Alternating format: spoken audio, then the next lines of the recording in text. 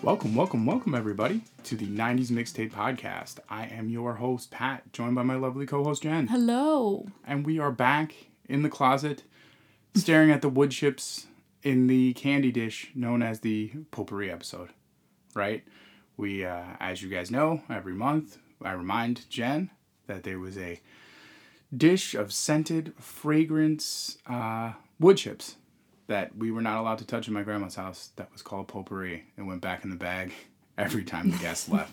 The fact that it went back in the bag is, you're really They just had this bag of fucking wood chips, man. They just would take it and put it back in the bag and then go from there. I mean, it was... Well, I guess it keeps its scent if you put it back in the bag better. The scent wasn't pleasing, so I don't understand. It's like, and then we went to like those, remember the Febreze or Glade plugins? I wonder if people still use those. Remember, it was like Glade plug. I used to use them, like, not even that long ago. And then you just, like, plug it in, and then every, 2 hours, it would, and it would just spray out, like, Glade. That was the thing. Mid-2000s, right? Probably not great to breathe that in, though. No, it's definitely not great. Open the windows. Get some fresh air. And then we learned, too, you can't even do candles, because I remember candles was always a thing, too. Burn, like, scented candles, because, like, it could cause, like, carbon monoxide buildup in houses and things. What? You didn't know this? Well, I know that they're not... most of them... A lot of them, it's not great to breathe in. And I'll notice because I love candles. If I light one, I'll start to feel... Like, sometimes I'll feel, like, stuffy or weird. But I didn't know about carbon monoxide. Yeah, it was like a whole thing. I mean, they didn't stop selling them. No, I mean, I get it. There's a whole industry and people make them on their own. But it's like... I think it's like a thing. That, like, you're just not... Like... I don't know. I heard it from someone. Maybe I heard it from you. But, like, you're not supposed to burn candles all the time inside. So maybe I told you about the chemicals and how breathing it in wasn't good, and you computed it to carbon monoxide. Look, whatever I heard or didn't hear.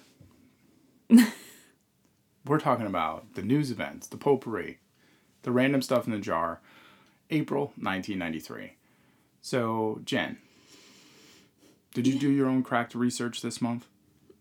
Yeah, and I feel like I know less now than I did before I started researching. I would probably say the same thing. So when I looked at, some of the events that happened in April 93, there kind of wasn't a ton of larger events. There was a couple plane crashes. Yeah. Tell me. There was American Airlines Flight 102. It, like, skid off the runway or something like that. So, I mean, those things happened. Oh, but the plane got scuttled. Yeah. There was a man named Alan Kulwicki was killed in an aviation accident. Oh. When the twin turboprop he was traveling crashed from Blounteville, Tennessee. On approach to the nearby Tri-Cities airport, there was 4 people that were killed, including 2 executives of the Hooters restaurant chain. Oh. So, a couple plane crashes. Sad. Hooters. They're still around. Yeah, and he was a NASCAR champion, so that's why that was a big deal. It was like a private plane. The guy, Alan Kulwicki, was like a NASCAR guy. Oh. So it was like, a big deal. We also had a march on Washington for the lesbian, gay, and bi equal rights and liberation. Ooh. And do you know that President Bill Clinton, who was president at the time, did not appear, but gave a statement. And the statement was given by a House of Representatives member named Nancy Pelosi on his behalf. Jesus. Yep, that just shows you how long these people are there. I know. Right? It's like 30 years later. We had the 1993 Ramada Hotel drownings. Did you hear about this? Drownings? Yeah, so I guess like in the 90s, a lot of hotel chains were working to remove the deep end from pools in general because it was just like a hazard, right? So it happened that at a Ramada Inn in Andover, Massachusetts, some kids were in the pool after hours when they shouldn't have been. Parents were in the room. And they drowned because they couldn't swim. They went to the deep end, 9 feet. How old were these kids? They were young. And they all drowned? 3 kids drowned, yeah. Jesus. And then that's why now, I'm pretty sure that's why now there's no, like, deep ends in pools past, like, 6 feet. Oh. But why would little kids be in a pool at night without that? Like, I don't... It wasn't like little, they might have been like 8 or 10 or whatever it is. Okay. But it's just the idea that, like, your parents, you get in to the hotel, and then your parents are, like, staying for a hotel overnight. Oh, there's an indoor pool. The kids leave the room to go to the pool, right? Yeah, there's probably like... You know, they're playing around or whatever. They're there with their cousins. There's like 4 or 5 kids, you know. Yeah. Like, I feel like with kids, at least when I was growing up, too, it was a lot of, like, that pack mentality. Oh, like, yeah. Like, the 14-year-old is in charge of 7 kids. And it's Well, like, I mean... reality, it's not that great. Everybody should, you know. Well, also, and it's horrible that happened. And also, like, how many times did a group of kids go and that didn't happen? You know what I mean? Well, like, not to say that it's okay or anything, because it's not. No. That's the point, right? Yeah. Is that, you know, these things happen. But I remember when I was little, did you take swimming lessons? My parents put me in swimming lessons when I was, like, a toddler. Like, I knew how to swim from forever. I feel like we just knew how to swim because we were always kind of around water, so we were just, like, taught how to swim. I don't remember if I got swimming lessons. I might have. I think my brother did. My sister might have too. But I mean, like, we were also kids that were thrown into the deep end, you know, like, people were there, but they're, like, going to the deep end, you know, and threw you into the deep end. Jen, by the way, is adjusting her seat on the fly. Just, you know, apparently. We gotta keep going back and forth. But, yeah, I mean, I don't know. It wasn't one of those things that I necessarily, like, recall getting swimming lessons, but I also, like, recall being able to swim, right? Or not being too concerned about swimming. It was just one of those things. I think, you know, we, again, were definitely ran by a pack. I think our parents were, like, off to the side sometimes, but they weren't necessarily 100% paying attention. There's a lot of kids, so. You wore floaties until you could prove you could swim in the deep end. Yeah. I feel like we would do, like, I feel like our parents at the beginning of the season, if I remember this correctly, would, like, you know, because there'd be a lot of cousins and a lot of stuff that would go to different parties, and they would just kind of, like, have a test, you know, that, like, a couple of the adults would be, like, in the deep end, and, like, kids would, like, swim to show that they could get from, like, one end to the other end. And then when they could, then the parents would be like, all right, cool, like, you completed the test, right? You can do this. I mean, remember, like, in our old house a couple years ago, there was, like, I mean, I know you remember this, but there was a community pool, and they did that with the kids there. Like, they were lifeguards, and if you were a kid, you had to prove that you could swim in the deep end before they'd let you just swim. Right. So, and that would happen all the time when we were at the pool. They were, like, I feel like tests. that was, like, a universal, like, hey, like, you know, just kind of show me that you could swim type deal, because it was just like, you know, hey, I mean, your parents want to make sure that everybody's safe. Well, that sucks. Yeah. I'm sorry that happened. Yeah, that was the 1993 Ramada Hotel drownings. Wow. Yeah, I didn't hear about that. There was also the largest toga party in the history of the world. Oh, yeah? Caesar's Palace, Las Vegas. WrestleMania 9. Is that really the largest toga party? I was billed as that. Okay. I mean, you know, I didn't really investigate. I'm sure there must have been. I mean, think realistically. Mm-hmm. From what I understand, there was what? Like 16,000 people there? A few million people in Rome? Like, maybe, I don't know how many people could be in the Colosseum at once, but if the garb was a toga, I mean, maybe if they had a special event, there was definitely, like, a bunch of people. So, I wouldn't, maybe in the modern world, the largest toga party. But I'm sure in the ancient world, there was larger toga parties. Yeah. Just saying, not saying. I call shenanigans on that. Have you ever worn a toga? No. I think I've worn, like, a sheet pretending it was a toga, but it wasn't even, like, a white one. It was just, like... You know? I mean, like, I think everybody at some point, there's a frat party, and they're like, toga party. And then, like, you're like, I don't have, like, a white sheet. I'm not going to go buy, like, a white sheet like that. So then you're just, like, you know, a blue sheet toga or something. Right? I don't know. But I feel like that probably happened once. Like, I can't remember all of the things that I've done at this point, but I feel like that probably happened once, if I recall correctly. Yeah, I'm sure it did. What about you? Do you ever wear a toga? No. But you've been to live wrestling events. Yeah. Not wearing a toga, though. So, I've never been to a toga party. The last big Potpourri event, the last big thing is the end of the Waco Siege. I have one more thing. Oh, okay. The Washington Post tells me that the John Bobbitt situation happens in June. Okay, so this is April. Leading up to it, starting April. Mm-hmm. There were 3 other attacks on men's genitalia leading up to John Bobbitt. Yes, a 29-year-old woman in Milwaukee partially severed her boyfriend's penis after he announced he wanted to break up. That happened in April. Oof. That's what starts it off. Yikes. Cynthia Mason Gillette, I don't know how to pronounce that. She was charged with setting her husband's genitals on fire while he was sleeping after they got into an argument. And also in April, a man named Jose De Gilio was shot in the penis after he flashed somebody. So, and that was in the Philippines. So, John Bobbitt was not the first. So was this one of those, like... In 1993. So is this one of those, like, these other things are getting traction and maybe she saw it somewhere type deals? Maybe. Or, I don't know. Maybe because then like after that happened, I feel like other people did it because of her. You know what I mean? So maybe she was just the one that got the...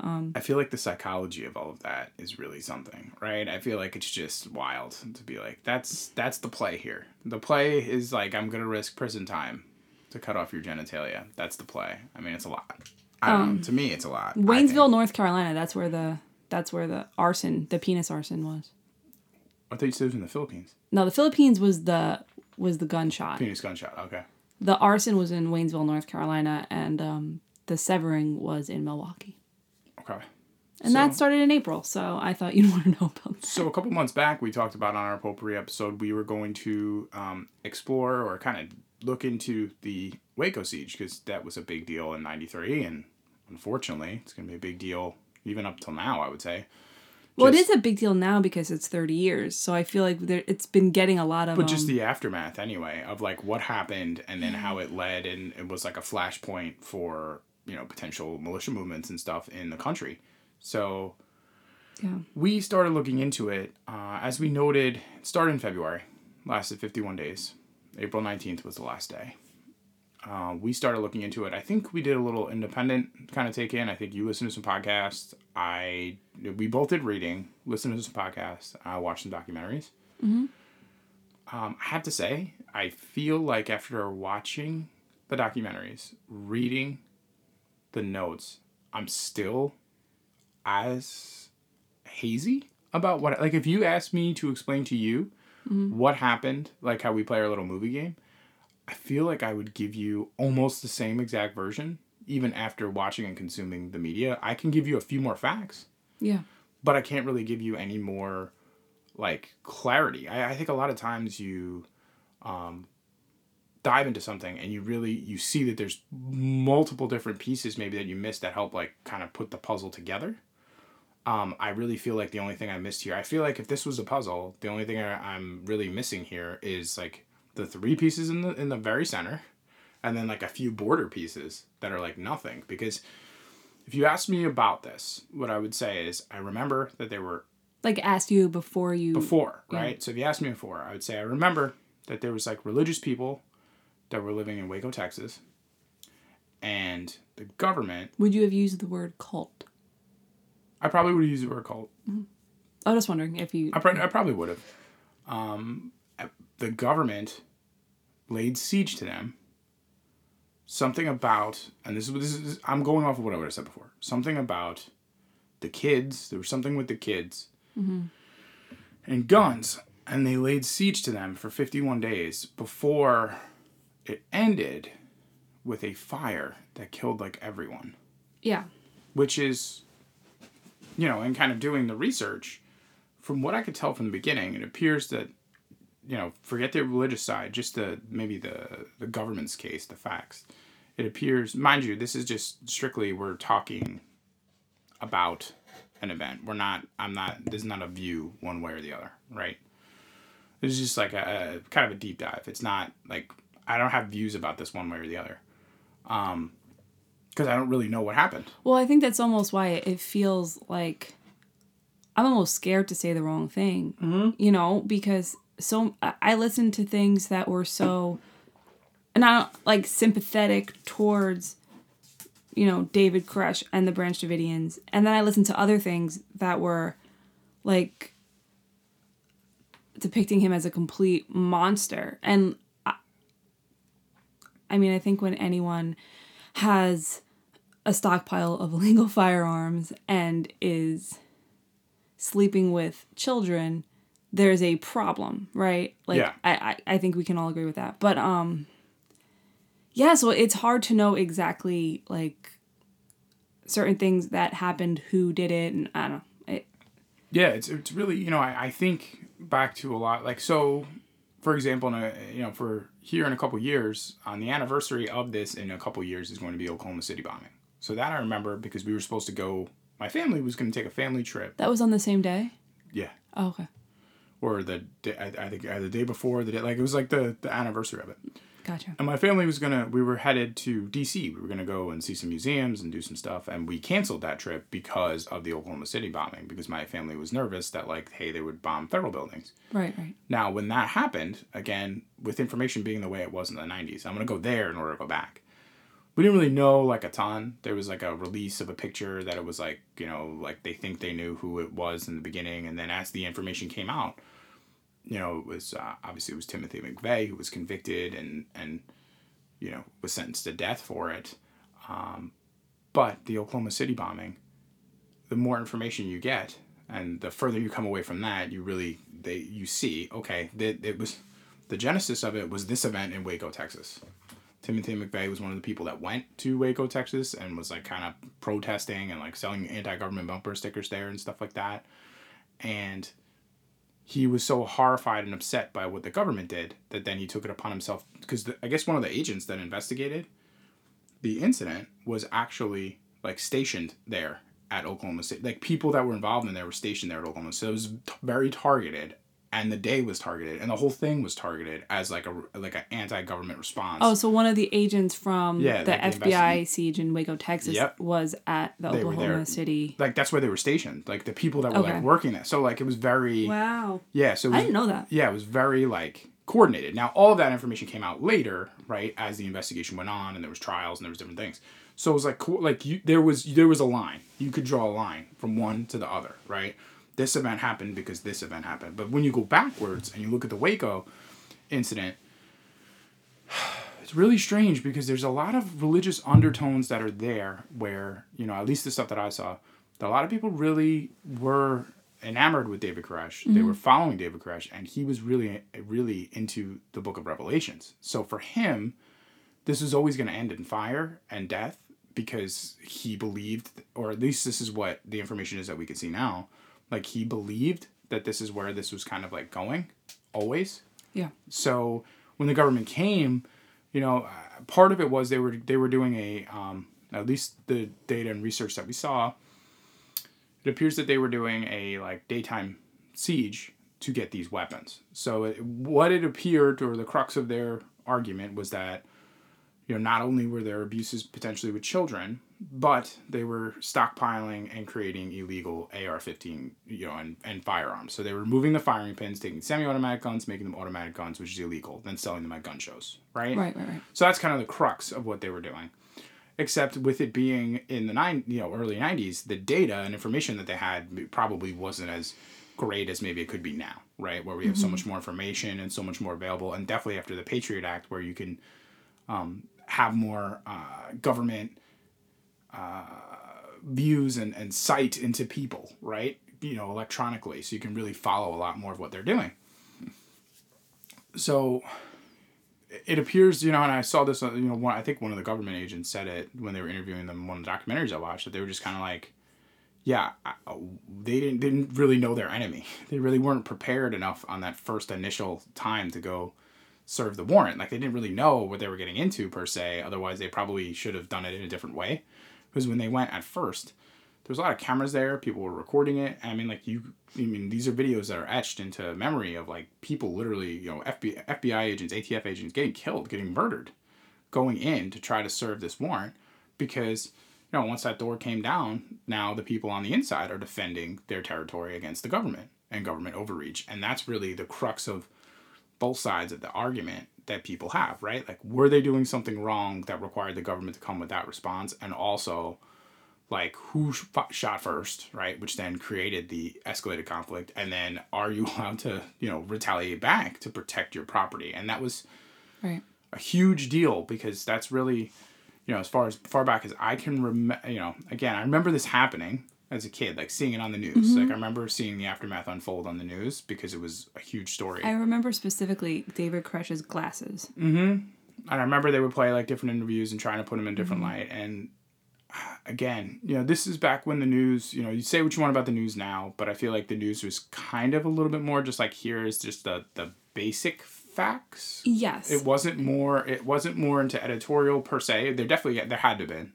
Because we're people. Well, because we're humans and we all have an opinion. But it wasn't like it is now. It wasn't very much like slant. I feel like everybody watched the nightly news. Like, I don't know what you watched. I'm pretty sure my family watched ABC. Yep. Dun, dun, dun, dun. Like, it was like, you know, the nightly news or whatever. Yep. But it was definitely something where, like, everybody, like, kind of was, you know, the narrative was probably very similar across the board about what happened here. Except, you know, again, as it went further in the nuance, like, this had been going on for 51 days. So I think that the first images of the botched raid and people getting shot and people getting hurt was one thing.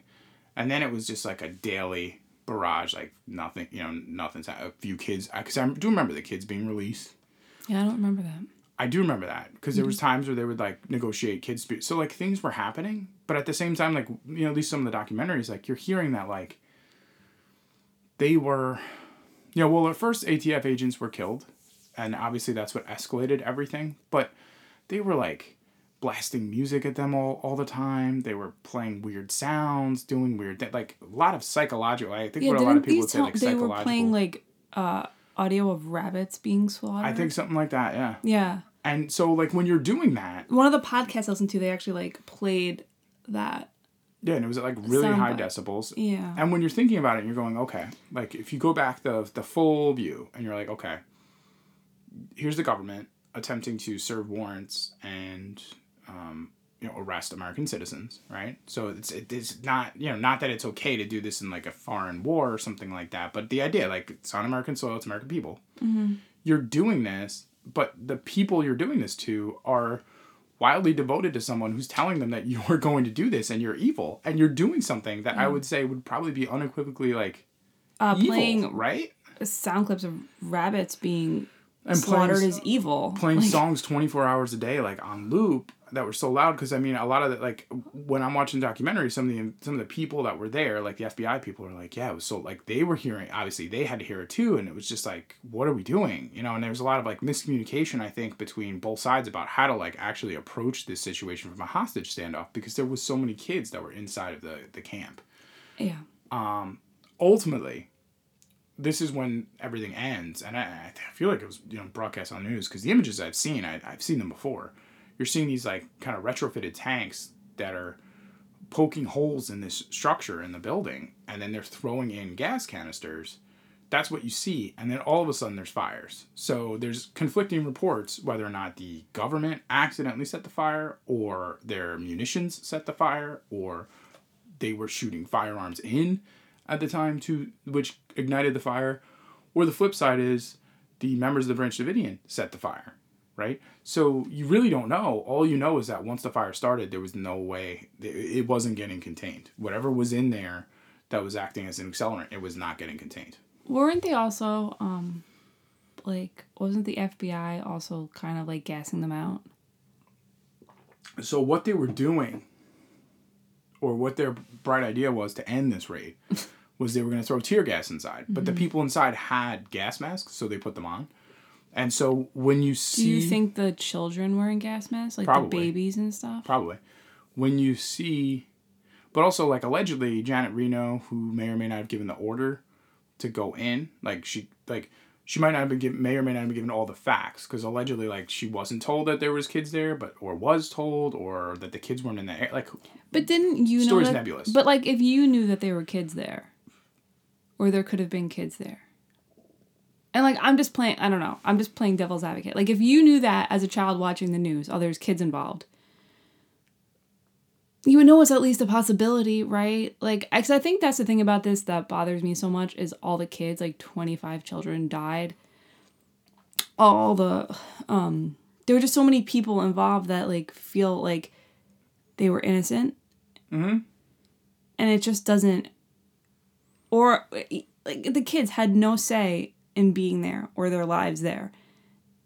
And it just seems so unfair that they died in this, you know? Like, it just really...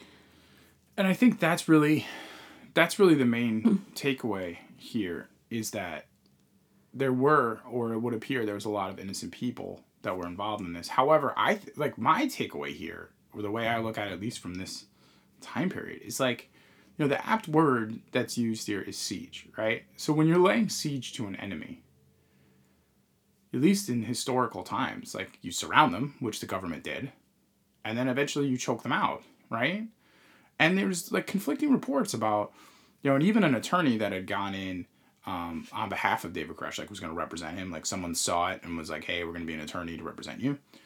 Went in and like the attorney that was talking was like, it smelled of like garlic and sewage because like I guess there was all sorts of like bodily fluids and all sorts of things that were just backing up. But the garlic is because like holistically they were trying to treat different wounds and stuff. Oh, no. But there was videos of like David Koresh like on TV and they're like, yo, like you have like an infection from where you got shot like in your side. So it's like one of those things where they were kind of like, there's different like reports like they could have maybe waited it out. He might have died, might not have died. Like from his wounds, because it's not like they were getting like really good medical attention while they were in there, and he was wounded on the initial like go through. So like he survived like the 51 days. So it's really one of those things where like if you're going to lay siege to someone, you lay siege to them. You don't then kind of decide like, okay, now is the day that like, or now is that like you kind of like wait them out, So it's really like that part of it is really strange where you're like, okay, what about this day? They waited so long. 51 days to then have it end in the same way it could have ended if you just went in guns blazing in the first place. Right. But you chose not to because probably you backed off. People there were children and there were women that right? weren't involved in the violence. And like, so you backed off for almost 2 months. Trying to negotiate, getting some people out, and then you're like, okay, well, that's it now. Like, we're going to go in now with the tear gas because we're done with this. And it's just kind of like, it's one of those, it's almost kind of like, in a way, like an American, like, it's like a microcosm of like the American, like, military industrial complex in some ways, because it's just like, I'm not saying other countries don't do the same thing, and they haven't in history. But it just sometimes feels like sometimes you just go in like guns blazing to get started, and then you're just like, okay, like I lose my patience or resolve, right? Mm-hmm. And that's just what this sort of looks like when you hear all the different people that are talking about it from the different angles. Having said that, if on the base level, the initial facts of the government's case are true, like it's just not good, right? Having children using firearms and potentially taking super young wives and abusing children and changing guns out and stuff. But it's like you had to go do the warrant there. You couldn't try to get these people like not off the you couldn't block the compound and try to get the people off the compound, right? So it's just the whole thing is the ending of this entire thing is tragic, right? Because obviously the beginning, maybe there was good intentions. We're gonna raid this place. We're gonna, get the illegal firearms, get the illegal munitions, and serve this warrant and have this big win, right? Like, what is the point of the ATF? Like, to stop these illegal firearms from coming through, to stop this activity. So it's not like, for all intents and purposes, it's not like what was being done wasn't illegal. Because that was the other thing that I saw, where a couple different, like, members that were out were, like, kind of referencing, like, yeah, he might have went to gun shows and sold guns on the side, and, like, kind of knew, like, they didn't know what he was doing, but, like, maybe he was modifying the gun. So it's like, okay, so you were definitely committing a crime. I know that what's come out of this, event is, like, huge Second Amendment, huge militia movements, huge things because of what people view as the government overreach. Gotcha. But I'll say this. Maybe they had, 305 guns? Still, the government's more powerful. You know what I mean? Like, it didn't help them. Well, if anything, it escalated things. It made it worse because they did kill those ATF agents immediately. And that is what made it worse, right? So, like, all those people died for what? Like, it's just... Yeah, and I mean, it's tough because, again, the more stuff that's available, when you paint a broader picture, it appears almost, unfortunately, at least from some of the stuff and documentaries and conversations, that, like, maybe this is where, like, maybe David Koresh, like, in his vision, it was always going to kind of end in some sort of fiery, situation. And that's what makes this whole thing sad. Do you think that he thought that when this was going down, that this was the apocalypse? Yes. Like, I think, like, from what I heard, like, from what the people have been saying and the kind of what, like, he was teaching and, like, from what you can kind of, take the little, like, I think that he thought that this was revelations. Now, I will say that, with all honesty, I think sometimes I think people, and then depending on your own political or your own kind of mental slant, I think people can take the stories and the teachings of the Bible and apply them in almost any situation that they want, right? They can go, well, this is, COVID is, no, I'm using it as like, it's the plague, right? No, I know. You could be like, this is the plague that was released on man for all your pets. Like, you can like find all the different things. Right. If you want to connect the dots. The difference was, he had kind of been building towards this, and because I guess the main thing here is that a reporter had come into town knowing, because it had been tipped off that the government was going to be making this raid. And I guess a reporter had come into town and had asked someone where the location was, and then that information got back to the people at the camp. So ultimately, the people there, the Branch Davidians, knew that the government was coming that day. So if you're telling me that, like, hey, here's a group that maybe believes that the government is like the beast that's coming to get them, and to trigger the apocalypse, is then showing up, and they're told, and then they do show up, and then you fight them. Like, it just is like the perfect storm to continue that narrative for that group in that moment. Right. And then all the things that happen thereafter are only solidifying and codifying that group to the leader. And it's like, I'm sure, if we did more research, I was like, I'm sure this is like kind of like 101 of what not to do, right? A lot of the things that they did is probably what not to do, because it's like you're codifying the group with the leader, because the leader told the group this is what's going to happen. And then you're basically, you're fulfilling that prophecy. Right. Because the prophecy only matters to those people in that room, in that space. It doesn't matter to everybody else, because everybody else is not dealing with the same thing they're dealing with. You and I, where we lived in New York, we weren't dealing with the government coming to get us, and we weren't living it, like, we were not dealing with that. They were specifically dealing with that. We weren't in a cult. Right, but take the cult, take the religious aspect, take all the other things aside. It's just the idea where you're talking about somebody believing something. Yeah. And then this belief is coming true. Yeah. And in an age where we don't have the internet, and which that brings its own problems. Now, we talked about, even yesterday when we were talking about the movie The Batman, right? We were talking about, the rabbit holes that people go down. Like, oh, I'm on this message board and I'm going to get my 500 followers from wherever. You can connect with people. Like, you could still do all of this where you can connect with a small group of people because of the internet. But, like, these people are isolated. From all intents and purposes, he isolated them from, like, the outside world. Like, you didn't want cable, didn't want things like that. So, like, they're isolated. Like, they're here kind of in the middle of nowhere-ish, isolated on their own compound, surrounded by each other. So, like, they're living their own narrative. And then all this other stuff is now helping to fuel that narrative that, like, the rest of the world is watching this going, but this doesn't make sense. Why is this happening? So it's really, like, it's wild. It's wild. Yeah. And if you, like, listen to neighbors and stuff, apparently nobody minded them. They weren't, like, and again, like, I'm not defending. No. Because I do think something had to be done. But, yeah, I don't know. The whole thing is wild. And I was surprised because I didn't realize that Branch Davidians were a thing before David Koresh, and they're actually still a thing now. There's still Branch Davidians there. There's still church service at Mount Carmel. Like, it's still going on. They look at David Koresh as a martyr. That, like, he did some things that weren't great, but it was for the greater good. Right. And they really feel that way. Like, I listened to a podcast where there was a guy that teaches sermons there that was choking up over what happened to him. Like, it's wild. Unfortunately, you could say whatever you want about the ideals and the ideas of democracy. But I think the one thing about the American experience, and I don't want to speak to every other place, because I think different places probably have it done a little bit differently. But the idea of the American experience is that a lot of this was founded on, and people have really taken the Second Amendment and ran with it. But, in the First Amendment, you have religious liberty. And this country was founded on religious liberty. And the Second Amendment, obviously, the right to bear arms. So you start to put these things together and you go, the bedrocks of our country are based on you being allowed to have your religious views. The government not being able to overstep into your, space, right? This is why we rebelled against England.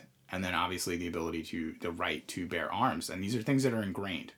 And so, the idea that here's this religious group that's, what they believe, following, they're allowed to believe what they want to believe. Yeah. And they're allowed to possess these firearms legally. And also, but then if they were modifying them, it's like, well, then if the government, so it just becomes this whole thing. In Texas at that time, you were allowed to marry 14-year-olds. Mm-hmm. Not great, not saying it's okay, but right. this was Texas in 1993, and there were weird laws. People in Texas really like guns, right? So there's all these things that people in Texas believe, right? So yeah, in general, I just want to show you something. This is really random.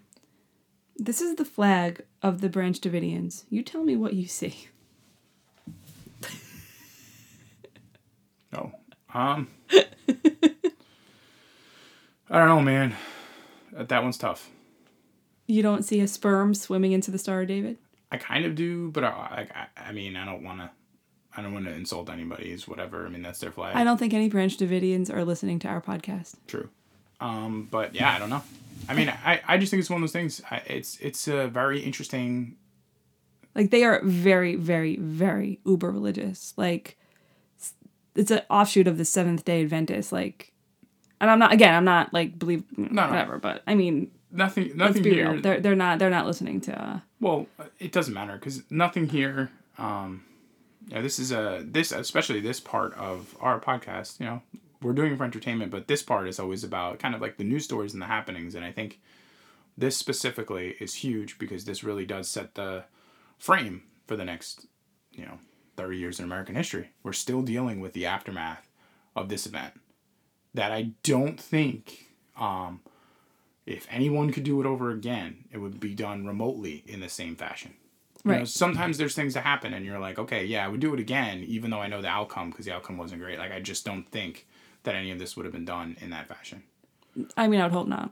Because it just was not. Again, you're gonna lay siege to someone, and then you decide, okay, this is the day that I'm gonna do this thing, and then it just goes completely awry, in a way that the images and everything will last forever about what happened, and right. It's just so. It's wild. It's wild to really think that these people held out for their beliefs against the government for that amount of time. And we still, I think to this day, still don't know how it actually ended. Because I really don't. Everything I read is one side says that they set the fire. The other side says that the government set the fire. Right. So both sides, you still really don't know. I don't know if you ever will know. And which is really sad because sometimes just the facts are important. Especially 30 years later, the facts are important. Hey, if they did set the fire in there and then they were willing to die and they did die because they were okay, this is over. If that's what they did and that was their choice, that's important for the narrative, I feel. It's important for the narrative. Right. If not, especially and the since there were babies in there. See, I think that's what I keep going back to. Those kids didn't have a choice; they were stuck in there, and that really bothers me. That. I mean, I'm sure it bothers everyone, but that's the thing about this that I can't. I don't know. Who cares about this crazy, narcissistic cult leader guy? Who cares about him? Just who cares? There's actual humans in there that don't have a say in what's going on. And they're gonna die for nothing. It just seems except unless so messed up. Take the other side and they died for their beliefs and ultimately. But if you're 4, you don't know what you believe. If you're 8, you don't know what you believe. If you're a baby, you don't have the ability to have beliefs. That's just not fair. Well, I'll leave you with this idea. If you believe something so strongly, you believe it, and you believe it for your family, and you believe it for everyone, and then you die. And you don't see whether or not that was real. And we don't know whether or not there's an afterlife or not or anything. So you really don't know. All you know is the facts that you have in front of you. And the facts you have in front of you are these children were killed. These people were killed. That's what you have in front of you. And you have the facts. You don't have the whole... Because belief is what makes people move mountains. Forget this idea. If people believe, take the idea of, let's say, the pyramids. Like, people believe that we're going to build these pyramids, and this is how we're going to do it. And we're going to start on this piece of sand and build it. Now, obviously, you do have some side, maybe ancient aliens helped you. Yeah, you have the other side that maybe the reality is with any amount of slave labor, you can do whatever you want. Right. But the point is, they believed that this is what they needed to do, and this is something they needed for their legacy, and those things exist today for you to see, right? People believed it, and they put it into action, made slaves and it's build here, it for them. and they made it right. But the point is that like belief can make people do. I mean, I feel like you're I sure. No, I'm just saying like the idea like I. But like you. I hear you. I don't disagree that belief can make you do things, but I feel like this is a strange situation to be saying that in. You know what I mean? I believed that I would be burned to death in my crazy religious cult house compound. And I did. But if they believe, but again, it just goes back to, like I said, what stuff that I'm watching. If the idea is these people believed and they were codified that he was the Messiah and that this was the end of days, they don't know that the world continues because they're not here. Yeah, I guess that's true. In their mind, this is the end, and they're protecting their children from the end. So when you're like, but it wasn't. their children, that's the thing, right? You can believe whatever you want, but then there's also reality. Like, and the reality is, we're all still here talking about how messed up this. But then a few years later, again, you draw the line. Then a few years later, hey, people continue to do the stuff that they do. But this has been our potpourri talk. I feel like we went nowhere with this, but everywhere. Yeah, I mean, we just kind of touched on what I feel like is one of the biggest stories the past 30 years. I mean, we've added nothing to the conversation. No, there's so much. There are so many documentaries and podcasts and things that you can consume to really learn more about this and figure out what you think happened. And maybe you can be like us and just realize that you have less of an idea than you thought you did. Yeah, because that's the main thing I took. Like I said, talking about, what happens with the Oklahoma City bombing, like I feel like they, really fleshed out this whole case. They put him on trial, so they fleshed out this whole case. They went through his beliefs, his manifestos, his ideas, right, for Timothy McVeigh. Like, all these things. Like, this is all data and things that we had that was there that you can hear. I mean, you think he even gave, like, a 60 Minutes interview. Like, you can hear his conviction and his thoughts and his things. Now, you don't agree, right? But you can hear it. Whereas this is like, you can hear the sermons and things from before, and then you could hear what he was saying during the siege when they gave him the camera. But like, outside of that, you're putting together things from people that knew him back then, that escaped that situation, escaped death in that situation. But that's really all that you kind of have to go on. It's not like they got him out and then put him on trial, and then you're like, okay, well, we can really hear this, and look, like, here's the evidence that we had for your crimes. It's just kind of like, hey, we're here. Yes. So, as we know, we play our game of trivia. What's the score, Jen? Oh, I won last week, didn't I? I thought you did. Yeah, I didn't think I marked it. I did. Okay, it's 3-3. 3-3. Let's go. What stealth action video game, released in 1998, uses movie-style cutscenes to tell the story of a special ops soldier named Snake? 1998?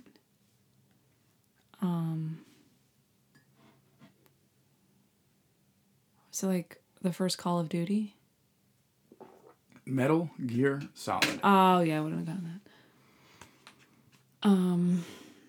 For how many years was South African anti-apartheid leader Nelson Mandela imprisoned before his release in 1990? 16, 27, or 34? 34. 27. Damn. I was going to say, I was like, is it 30? Man. Okay. Oh. What became the world's largest aircraft maker when it bought McDonnell Douglas for $13 billion in 1997? Was it Airbus, Boeing, or Lockheed Martin? Boeing? Boeing is correct. It's the only one I've heard of. Well, I have heard of Airbus. But okay, what singer, known for her album Come On Over, was the first woman in 13 years to win CMA Entertainer of the Year in 1999? Was it Miss Twain? It was. What sticky quit smoking aid which lasted 16 to 24 hours, was approved by the FDA in 1991? Sticky? Quit smoking aid? Mm-hmm. The patch? The nicotine patch is correct. What UK country boasted the birth of Dolly the sheep, the first cloned mammal? England, Scotland, or Wales? Okay, so I need this to tie. Mm-hmm.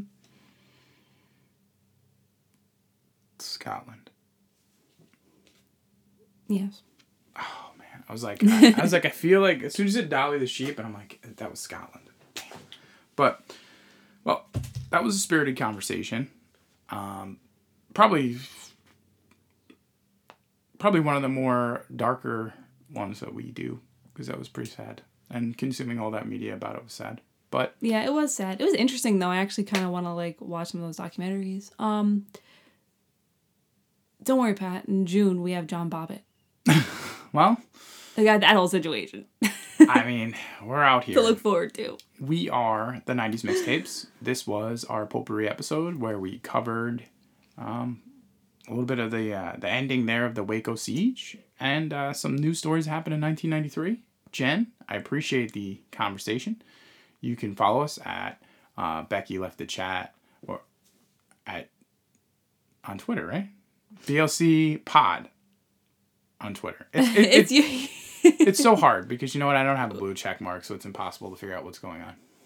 Right? No, we're Becky Left the Chat at Gmail. If you want to drop us a hello. On Instagram, we're 90s Mixtapes. Or no, we're BLC. Oh my God, we're a mess. Just find us. We're out there. Mm-hmm. We're out there somewhere.